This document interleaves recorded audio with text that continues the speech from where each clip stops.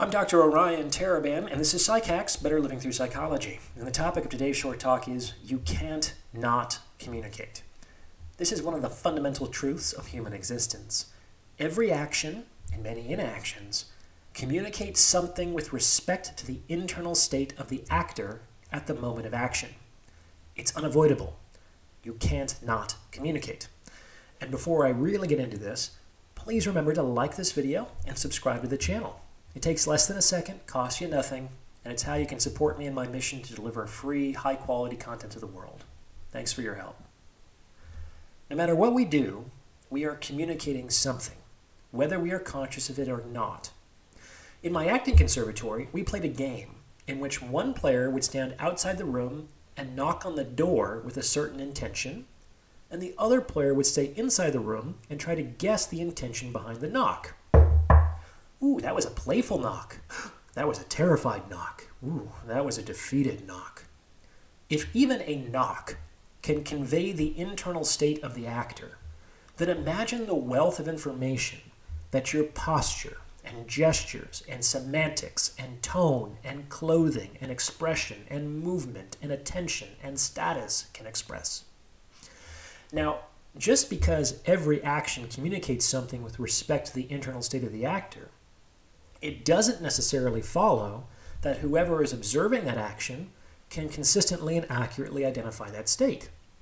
There's always some noise in the transfer of information from actor to observer.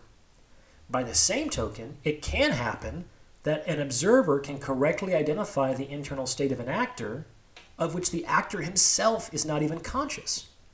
Therefore, it follows that neither the actor nor the observer is the absolute arbiter of the communication, which requires both positions to exist at all. There's an interesting historical example that nicely illustrates these principles. It comes from World War II, when Allied intelligence was intercepting the Morse code transmissions of Nazi agents.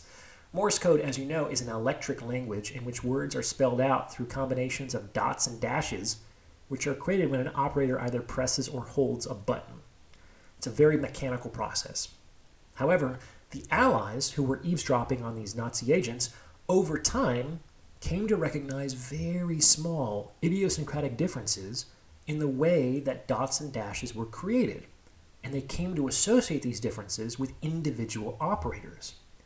They called these subtle variations in the creation of the dots and dashes of Morse code grip. And through this recognition, they could track the movements of individual Nazi agents across Europe, and this in turn gave the Allies some insight into the maneuvers of the Axis powers. These agents could not help but impart something of their personality into something as mechanical and impersonal as pressing a button, and they themselves were completely unaware of their tendency to do so. Interesting, huh? So what's the upshot? You can't not communicate. Every action, even the smallest behavior, in some measure bears the likeness of the internal state of the actor, and it's not necessary for the actor to be aware of his emotional state for this transmission to occur. What do you think? Did you remember to like, comment, and subscribe for the algorithm? And please see the About tab for more information on donations, consultations, and sponsorship opportunities. Thanks for listening.